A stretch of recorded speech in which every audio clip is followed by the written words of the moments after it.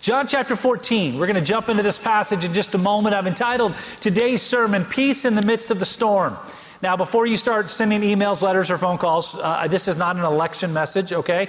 This is just a spiritual message for all of us, because there's not a person in this room that has not been through a storm in your life. In fact, let's just start from this perspective. How many of you in your life at some point have been through a storm? Just raise your hand. Okay, everybody put your hands down. What's your name? Isaiah. Isaiah put his hand up before I even asked the question. So you've been through a storm, am I right, Isaiah? Stand up, stand up.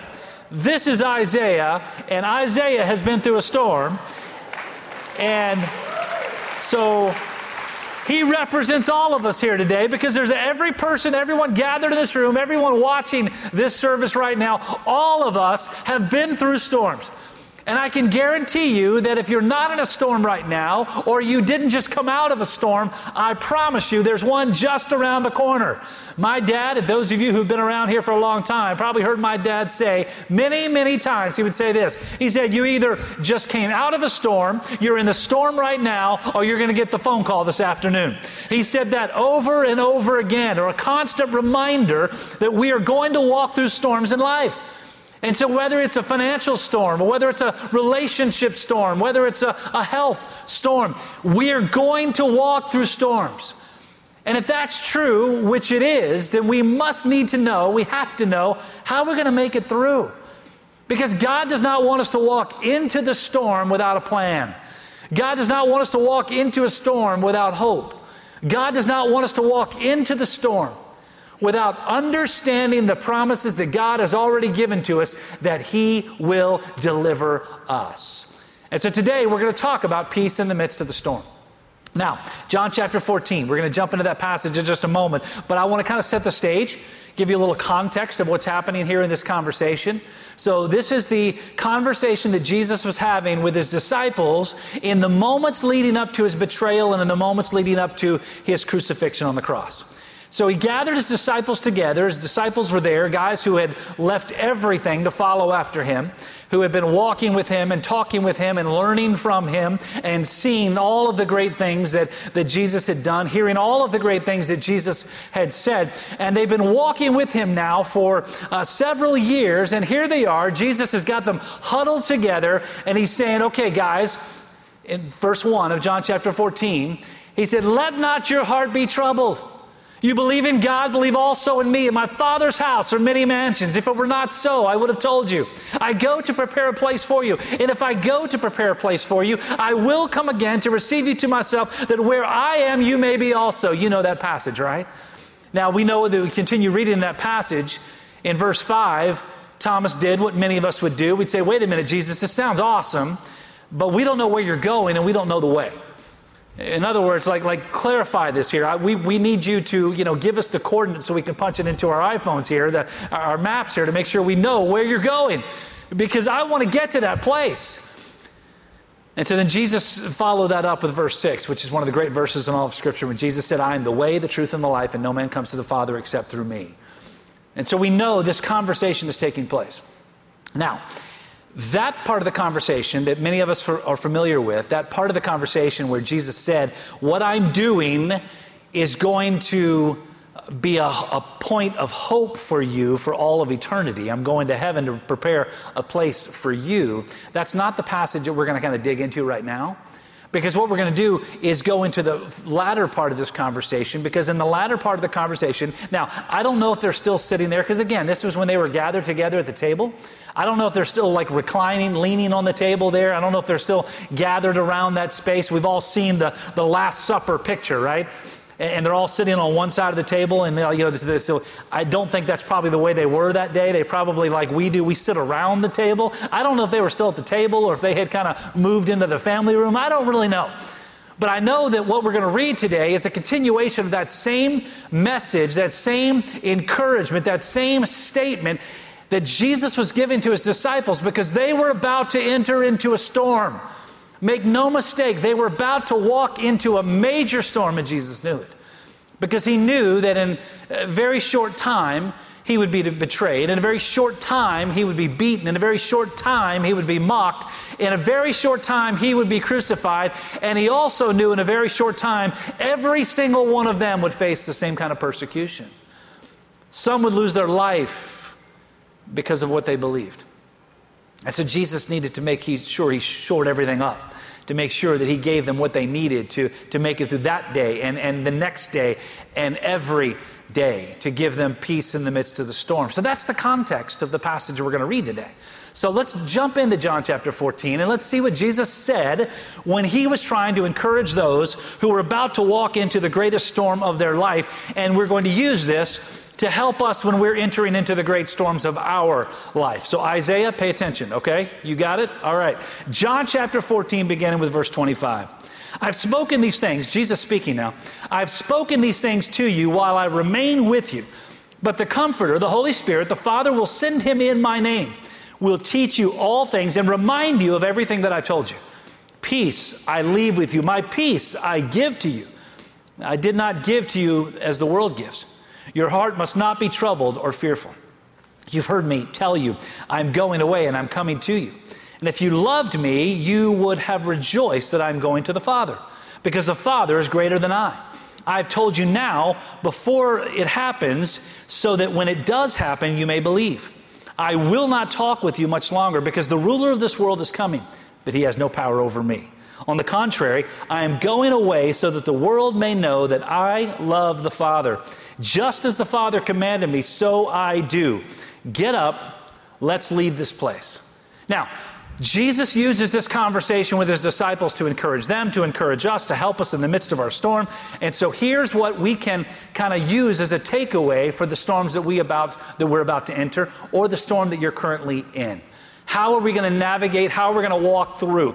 And the first thing we can take away from this, so we can walk out of this passage, this conversation, this teaching from Jesus for the storms of our life, is this: God is always with us. God is with us. Now listen, and you're in the midst of a storm, good news, God is with you. You're about to get the phone call today. God is with you. No matter how bad it might seem, God is with you. Hey, if it's 2020, God is with you. This entire year has been a storm. And we've seen it over and over again. We've seen so many challenges and so many heartaches, so many situations, and we didn't know what to do. But we can walk away from the teaching of Jesus. God is with us. Look back in verse 26. But the Comforter, the Holy Spirit, the Father will send him in my name, and he will teach you all things and remind you of everything that I've told you. Here is what you must understand. Jesus was making it clear. I'm leaving. My job here is almost done. And I'm going to go back to the Father and prepare a place for you through the sacrifice that I'm about to make. But don't be discouraged. Don't let your heart be troubled, because God is going to send the third person in the Trinity, the Holy Spirit, the Comforter. He is going to come with you. And the moment that you accept Jesus Christ as your Lord and Savior, good news for you, because the Holy Spirit of God will be with you every step of the way. And that is such an encouragement, because the Holy Spirit has a very specific job description. He has been given a very specific path, a thing that he is to do in and for every single one of us. And what he basically does is this: he connects us, he corrects us, he convicts us. The three things that he does, and he does many more things than that, but those are the three main functions the Holy Spirit provides to us. The first one, he connects us. What does he do? He connects us to the Father. Jesus said it here: he will teach you, and he will remind you of everything that I've said. Man, what an encouragement that must have been for those who were sitting there at that table that night. Because when they're hearing Jesus say, I'm leaving you, I'm out of here, pretty soon. I'm going to be leaving you. You're going to be here.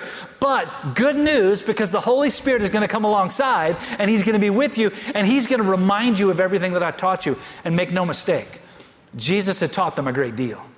Jesus had given them incredible things for them to remember. You go back in the Gospels and find all the things that Jesus said. You go back and look at all the words that he spoke to the disciples and to those that he spoke to while the disciples were hanging out and listening to what he had to say. A lot of great teaching, a lot of great statements, a lot of things that they needed to know on how to navigate the trials and the problems, the situations of life. And Jesus said, great news, the Holy Spirit will remind you of everything that I said. Now, here's why that's important. Because while the Holy Spirit connects us to the Father, continues to teach us and remind us of what Jesus said, He corrects us like when we mess up, He's the one there to convict us of our sin, to help us to see that what I just did does not line up with God's plan. It does not line up with Scripture. So you need to get back on the right path. That's His job. But here's the thing that we need to understand. The reason that the Holy Spirit was sent by God to be with us in the midst of every storm is just simply this, because storms are a great place to feel like we're all alone.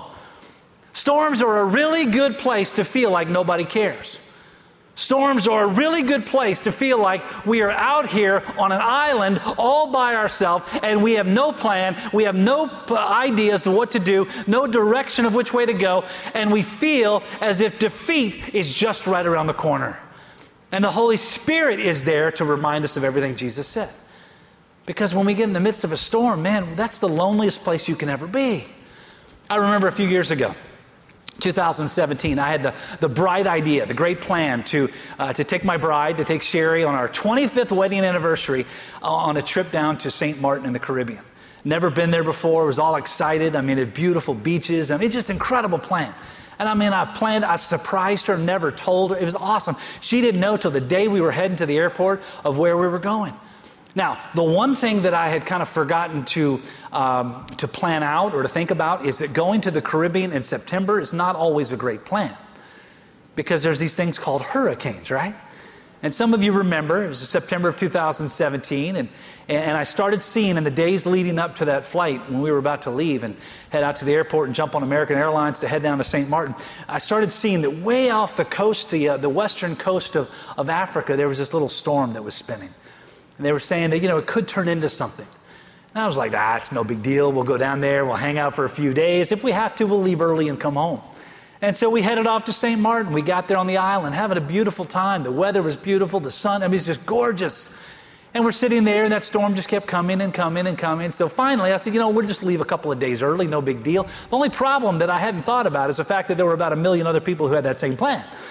And so when I pick up the phone to call over the airlines to change my flight to come home early, there were no flights to be had.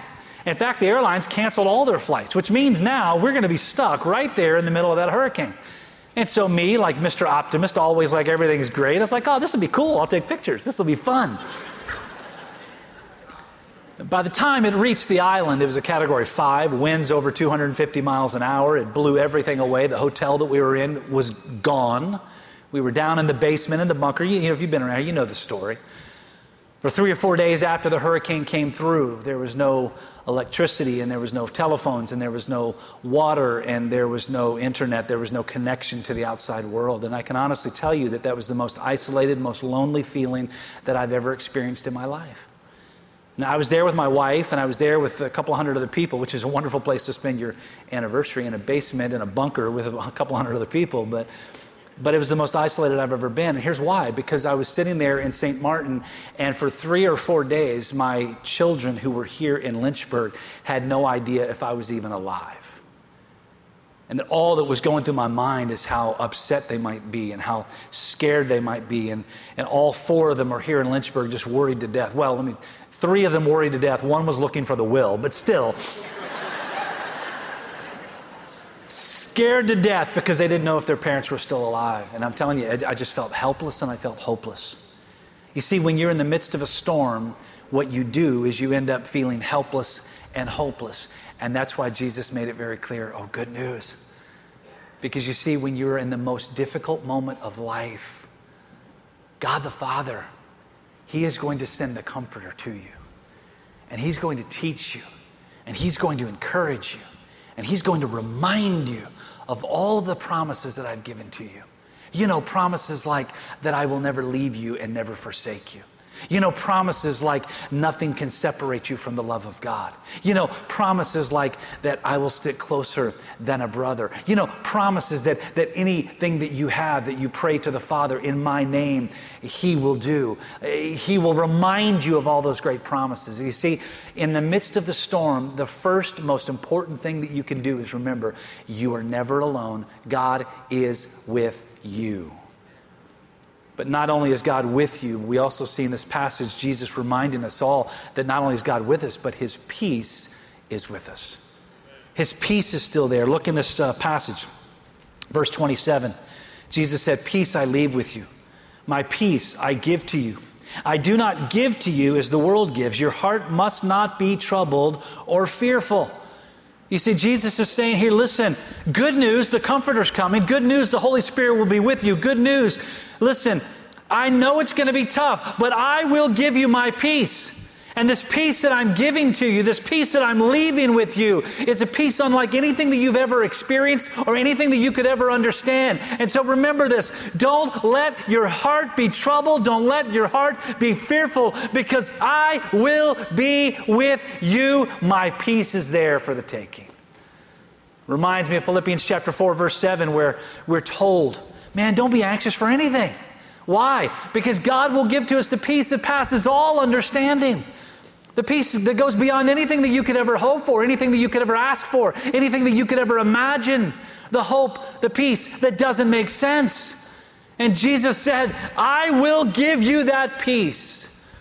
And man, what a great reminder to us in the storms of life. That God is with us. The Holy Spirit walks with us into the storm. And as He walks with us into the storm, the one thing that you can guarantee, that you can count on, that you can take to the bank, is that He will bring you peace. And when you're in the midst of that storm, guess what's the one thing that you really need to be reminded of more than anything else? Peace. You need to be reminded that God has promised you, in the midst of the winds, in the midst of the waves, in the midst of the storm, in the midst of the fear, in the midst of the distress, in the midst of the defeat that you feel, peace is available. Peace is promised. And so you've got to remember that kind of peace. Look what it says in the book of Psalms, in Psalm 34, verse 17 and 18. I want you to get this, because we need to be reminded of this. The righteous cry out and the Lord hears. Let me read that again. Can I read that again? The righteous cry out, and the Lord hears, and He delivers them from all of their troubles. The Lord is near the brokenhearted. He saves those crushed in spirit. Hey, the next time you're in the midst of a storm, open up your Bible and turn to Psalm 34, verse 17 and 18. And be reminded that the righteous will cry out, and here's what God promises to do. He promises to hear us. Remember how we said a few moments ago that when you're in the midst of the storm, it's the easiest place in the world to feel like you're all by yourself, like you're all alone, right? Right? Remember that? Okay, so when you're in the midst of that storm, and when you do feel all alone, and when you feel like everyone has left you, when you feel like there's nowhere to turn, when you feel like there's nowhere to go, when you feel like everyone has walked out of the door, hey, remember this, the righteous cry out, and the Lord hears. Oh, but He doesn't just hear you. He delivers you. Hey, is that good news? Anybody encouraged by Isaiah? Are you encouraged today? You promised me you're encouraged? Oh, he's encouraged. See, there you go. Will you come here every Sunday? I need you in all three services. Awesome. It's great. The righteous cry out, and the Lord hears, and the Lord will deliver. Why? Because He is near to the brokenhearted. In other words, when you are feeling that loneliness, when you're feeling that defeat, when you're feeling that distress, when you are all by yourself and you feel like nobody cares, He is right there by your side. He is so close. When you are crushed in spirit, He is there to wrap you up in His arms and save you. Man, what an encouragement. Amen. You see, God is always with us, and His peace is always there. But we also see in this passage some other great statements that we could use as a takeaway in the midst of our storms. Nothing can stop the peace of God. Nothing can stop it. Look what it says here. Again, verse 30. Jesus said, I will not talk with you much longer, because the ruler of this world is coming. But, the but's not there, but that's the idea. But He has no power over me. At times in our lives and times in our storm, you know what ends up happening? What we end up believing? We end up believing that Satan has the upper hand. We end up sometimes believing that the Satan that we read about, who comes to steal and to kill and to destroy, the Satan that we read about who's prowling around like a lion, seeking whom he may devour, sometimes we feel like Satan has got the upper hand. He's actually being more aggressive. He's doing a better job, and he's after us, and he's winning. But listen to what Jesus says here. I love this. He says, listen, I'm not going to be talking to you much longer. Because again, he's about to go to the cross, and then after the cross, and a few days after that, he's going to ascend into heaven. I'm not going to be talking to you much longer, because the ruler of the world, that's Satan, is coming. And he's going to come after you. And he's going to attack. And he's going to feel like he's won. He's going to feel like he's on top of the world. It's only going to last about 3 days, but he's going to feel like everything is good. But he has no power over me. And so what Jesus told them and what Jesus tells us is, listen, when you feel defeated, like Satan's got the upper hand, like Satan has got more power than you could ever possibly imagine, more than you feel like you could overcome, don't worry about it, because Satan doesn't have a prayer against Jesus. Satan cannot stop the power of Jesus. And here's the other cool thing. While Satan is more powerful than us, Satan is not more powerful than us when we are depending on Jesus. Greater is he that is in us than he that is in the world. Satan doesn't have a prayer. And so we're reminded nothing can stop the peace that Jesus promises. Let me say that again. Nothing can stop the peace that Jesus has promised. Isaiah, I need your help. Nothing can stop the peace that Jesus has promised. Isaiah, come on. There we go, right? Nothing can stop it. So when you feel alone, when you feel discouraged, when you feel defeated, when you feel like you've blown it, when you feel like there's no hope, when you feel like everyone has walked out, nothing can stop the peace that Jesus has promised. And I hope you're encouraged by that truth today. Because every single one of us need to be encouraged by that, because every single one of us fall victim to, we fall prey to the idea that we don't have a prayer. But yet Jesus said, he doesn't have any power over me. He ain't got a chance. Yeah, Jesus made it clear. Like Satan, yeah, listen, he thinks he's got it all together. He thinks he's powerful. He thinks he's the big man on campus. Let me just tell you, he doesn't have a prayer. So remember that the next time you're facing that moment where you feel defeated. Jesus has not only told you that he doesn't have power over him, Jesus has told you that Satan doesn't have power over you. Like the battle is already won. What good news that is. Look what it says in Proverbs chapter 18, verse 10. The name of the Lord is a strong tower, and the righteous run to it and are safe. We're safe in the arms of Jesus. Nothing can stop it.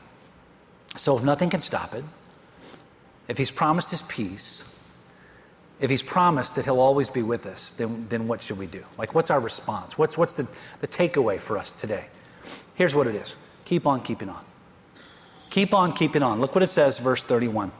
On the contrary, and again, Jesus speaking after he said he has no power over me. On the contrary, Jesus said, I am going away so that the world may know that I love the Father. Just as the Father commanded me, so I do. And listen to these last words. I love this. Listen to this. Get up. Let us leave this place. Jesus said, get up. When you're sitting there in the midst of your fear, when you're wallowing in defeat, when you're sitting there feeling like nobody cares, when you're sitting there feeling like everything is falling apart and there's no hope and there's no peace and there's no comfort and there's no answer and there's no direction and there's no clarity and there's no wisdom and I'm done for and there's nowhere I can turn. I don't have anywhere to go. Jesus said this, get up and leave this place. And so the question I've got for you today is, what place is it in your life that you need to get up and walk out? Now, I'm not talking about walk out of the room right now, okay? So anybody who's thinking about that, just stay seated because I'm going to feel bad. Get up and leave the place of defeat. Get up and leave the place of discouragement.